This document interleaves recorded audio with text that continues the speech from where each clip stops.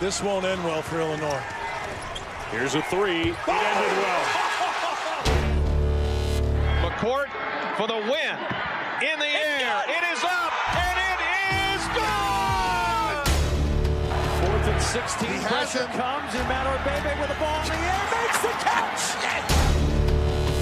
That Prince does it. Illinois moving on to Minneapolis. Sumu trying to create space. Get the shot!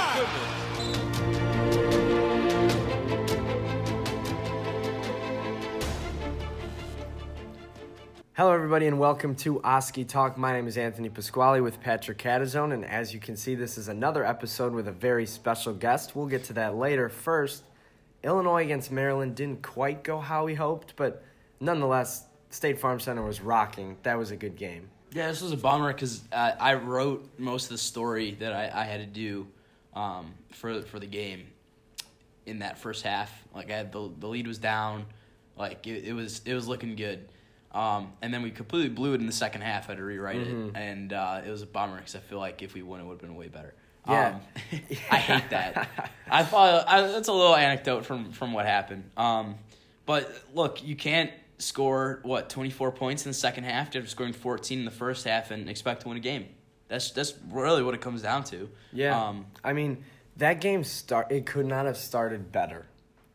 Georgie made a 3. Io made a 3. Trent had a 3.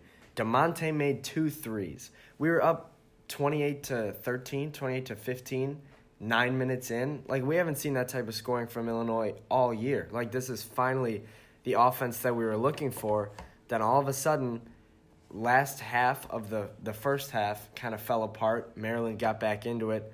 Illinois went to the locker room with a 42-40 lead, I'm pretty sure, and then put up only 24 points in that second half, lost by 9.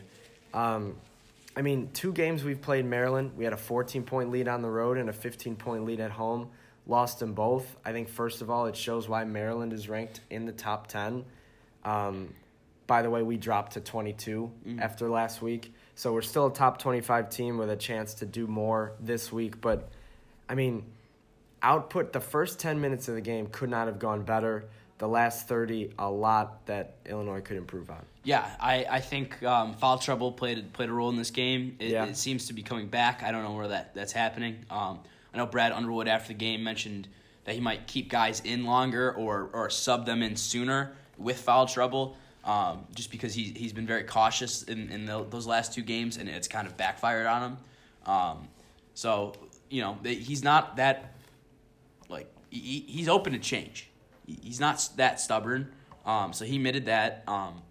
Look, at the end of the day, we just stopped, making buckets, stopped driving to the hoop. Like, yeah, I mean, we settled for a lot, and they weren't going in, and you can't really do that. The defense was good during those droughts, but you can't just for 10 minutes in that first part of that second half not drive the basket, try and find hoops that are easy. Like, it seemed like we were giving up on it. Yeah, here's my thing. I got 2 things. First of all, in my opinion, the most important person for Illinois to not get into foul trouble is Trent. Yep. And he got into foul trouble. He missed, like, the entire last 10 minutes of the first half and didn't come back on until the beginning of the second half. So that does 2 things. First of all, it forces other guards into the game, like, Alan Griffin or Felice, who you do play a lot of minutes anyway, but they were in there more than usual. And that just opened up Anthony Cowan to just destroy us. And then they bring Trent back into the game, and this is what I'll never understand. You either play a zone or you play a man. And they played a 2-2 zone with Trent shadowing Cowan. Somebody was open the entire time. That's how Maryland was able to get back into the game, letting other people score. Jalen Smith had 11. Yeah. Daryl Morcell had 18, and Wiggins was also in double digits. Plus Cowan had 20. Like, you can't let all those guys be scoring. Like, I understand you are committing to try to stop Cowan, but why not just let Trent have him in man-to-man and let the rest of the guys play man-to-man? Yeah. Instead of a 2-2 zone against 5 guys, it just doesn't work the same to me. So that was a huge problem. I thought Georgie and Kofi both could have played a lot better. they both played 27 minutes and combined for only 12 points and 10 rebounds. They've had individual games better than those combined, Mm-hmm. So, and Maryland wasn't that big of a team. So those are guys I expected to be a little bit better. Io played all but 4 minutes of the game, and, he was probably gassed towards the end. That's another factor, the fact that Trent was out for so long. You needed Io to eat up those minutes. And when he's usually that guy down the stretch, maybe he was a little bit too fatigued. Yeah, you're absolutely right, and I don't want to overbeat the Trent Frazier drum, but he's during the stretch of winning, he wasn't getting lost in games. Remember, I talked about in the beginning of the year, Trent's getting lost in games. Last 2, he's been lost. Mm-hmm. Trent Frazier needs to be at the forefront of this Illini team. Needs to be the Io and Trent show. Kofi's doing all right, but Kofi's struggling in the Big Ten because good centers. He's a great player, not to the next level that Io and Trent should be, mm-hmm. or Io is, Trent should be. He's getting in foul trouble. He's getting lost in games. He needs to be shooting. He needs to be making these big moves towards the end. We all count on Io to do that, but Trent also has to be doing the same thing. And if he only scores 5 points in a game, he only plays 24 minutes in. Come on. Yeah, and it's also the fact that his only shots are 3 seconds left on the shot clock fading away. They don't run plays for him anymore. I think they almost have abandoned him as a scorer in terms of the game plan. Trent's offense is transition threes. That's about all he's providing right now. Transition threes and excellent defense on the other end. I know he can be more than that, and that's something we'll definitely look for against Michigan State. The other thing, I don't think we could ever give enough credit to Andres Feliz for coming in and just getting buckets all the time. I think in that second half, he was fouled an awful lot going to the rack, and it didn't get called. Yeah, I think that happened way too much. That's another thing that I'll talk about, too, is free throws. Shooting was pretty awful. bad. Yeah, Georgie... Completely different game if you make your free throws. I watched the game as a fan, so I was there with a couple of my friends. Georgie missed 2 free throws back-to-back in the first half. I said, can't miss both free throws. And the person I was with said, well, you can if you're up by this much. Later in the game, missed 2 more when it mattered. And I was like, still can't miss 2 free throws. You can't miss both. I think Georgia was 0 for 4. That can't happen. You cannot have they're free points. They're literally called free throws. They're supposed to be easy points. Illinois shot, I think, 50% from the free throw line, or maybe a little bit above that. That's awful. Yeah, you got to be 70, 80, 90 even. Right. That was bad. You make your free throws, totally different game. You're still in it towards the stretch, and maybe you make a move towards the end, and you win this game. But look, this is a bad game. You played the number 9 Maryland. You can't really expect to win this game, even though it was at home. Up next, you have Michigan State. You've been able to shut down Cassius Winston with this crowd, with the way you've been playing minus these last 2 games. This Michigan State game should be a win. Yeah, this is the game I've had circled on my individual calendar all year long. I've been waiting for this rematch in Champaign. I thought the game in Michigan State got away from them a little bit in the second half, kind of like this Maryland game that just happened. They were up the entire time, or at least in it the entire time, and then it kind of faded towards the end. Illinois should have a really good chance to win this game. Michigan State is coming off a loss against Michigan. Cassius Winston still put up 20, and he probably will put up somewhere around there. But, Illinois has shown that they can shut him down, and obviously there's other good players on that team. There's 2 guys that you're going to have to watch that out offense for. really goes through Cassius Winston. Yeah, I'm not worried about Cassius Winston in this game. Xavier Tillman's going to be really hard to guard, and so is Aaron Henry. Who draws the Trent on Cassius. Yeah. And then Io when Trent's not in the game. Who gets Tillman? Monte?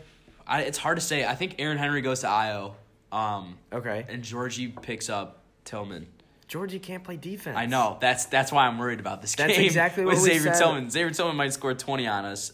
If you recall what we said during the Maryland game, it was who's going to be guarding, Jalen Smith. And he ended up with a double-double. Yeah, 11 points. And it was Kofi, I think, who had him all night, which was good. We were afraid if Georgie had him, so... Yeah, and Dante Scott was the second guy, only had 7, That's right. Yeah. He had 7 points, so Georgia wasn't, or whoever was guarding the 4 wasn't doing too bad. I'm more worried about Xavier Tillman and Aaron Henry going off in this game than I am Cassius Winston.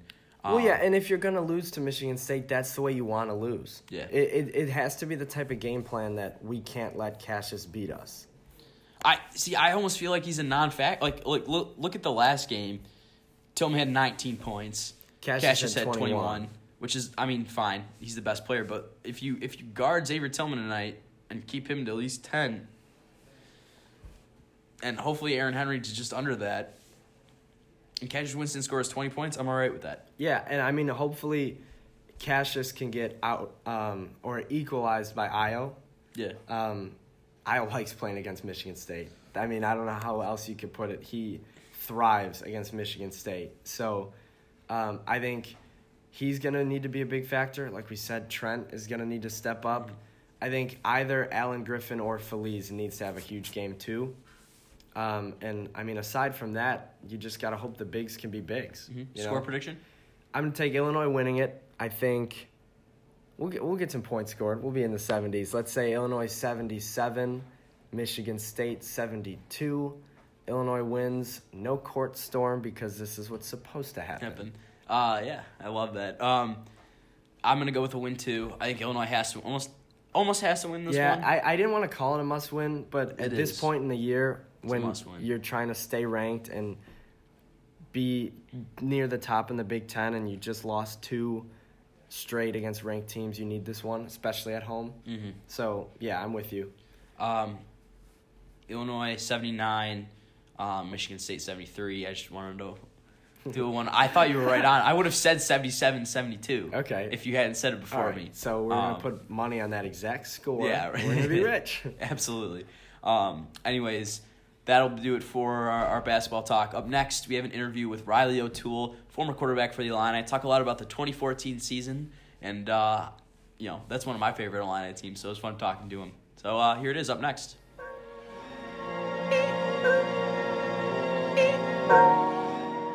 This week on Oskee Talk, we have former Illini quarterback Reilly O'Toole. Reilly, I kind of want to start off talking about the 2014 season, obviously.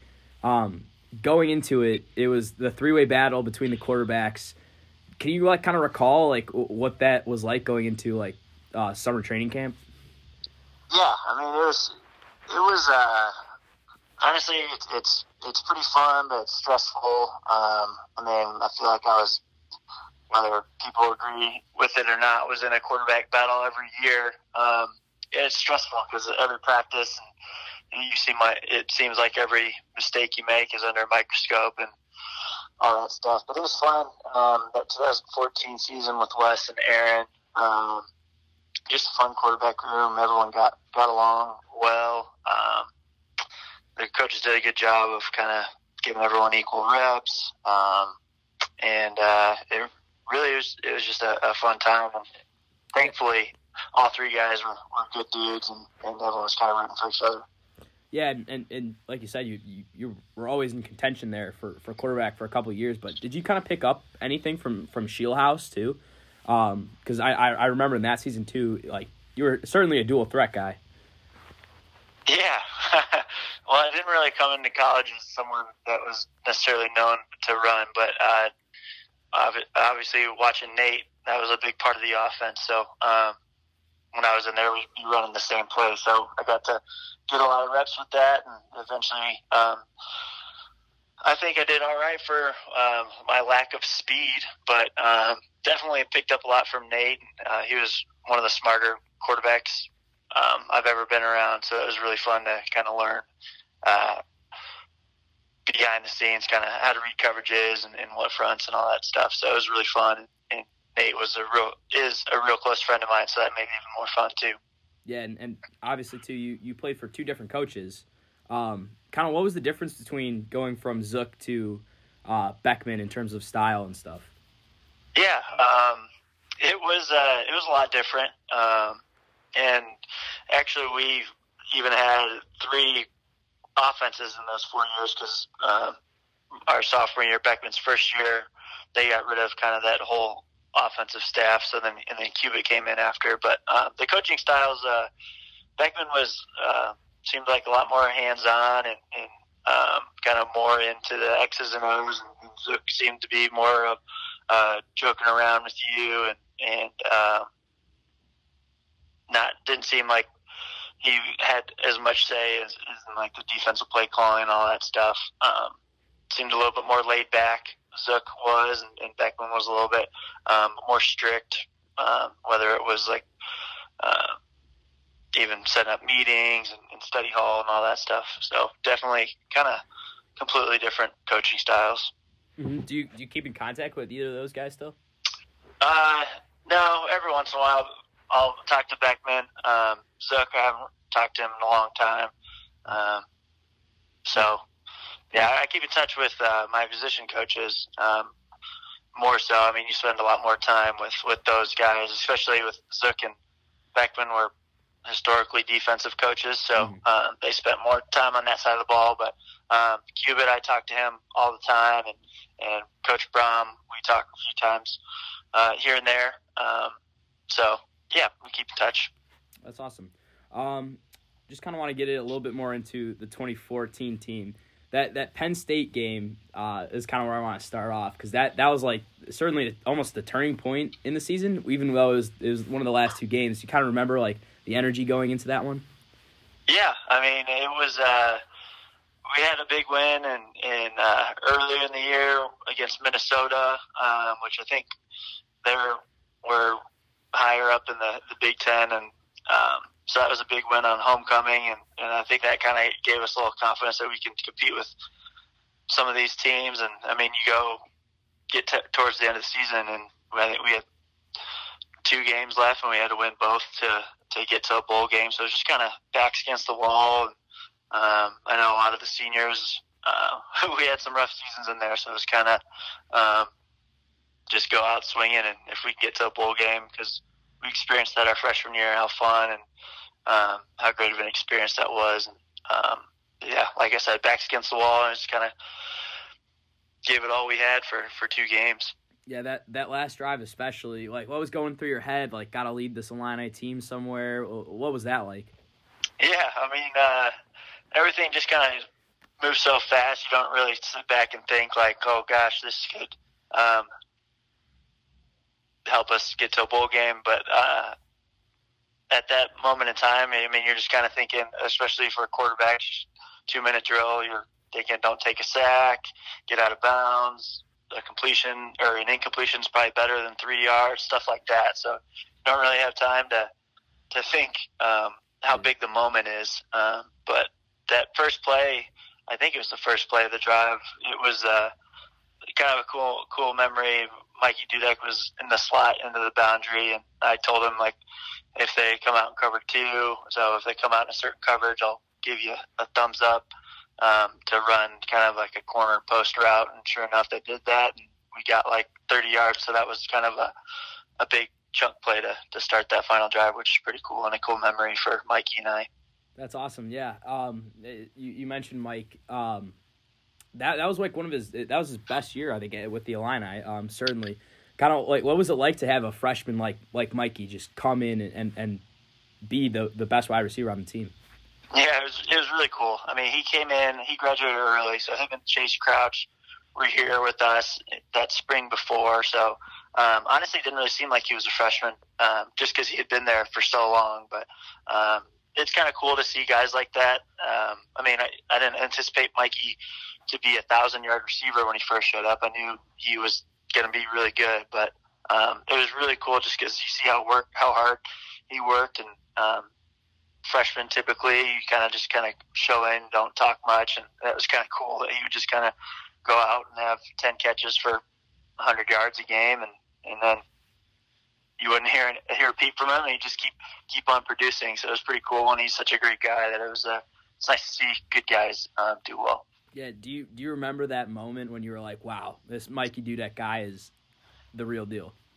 Yeah, I mean, as soon as he got there, you see, like, we're doing one-on-ones in the off season. You just see how explosive he was. He was catching everything. And for a guy like that, I mean, as soon as you show up, you're not going to be really producing much during practice because you don't really know what's going on. But like in the individual times, one-on-ones where you can kind of show your talent, it was evident that he kind of had that extra gear. And then once he started picking up the offense and he has a really good feel for the game, it was very obvious that he was going to be special. Yeah, and the other game I really want to talk about is the Northwestern game, the one that following the Penn State game, mostly because I was at that game. Yeah, believe it or not, I was one of the best performances I've ever seen from an Illini team. Going into Evanston, did you guys just have like a different confidence? Because it felt like in that game you just dominated right from the start.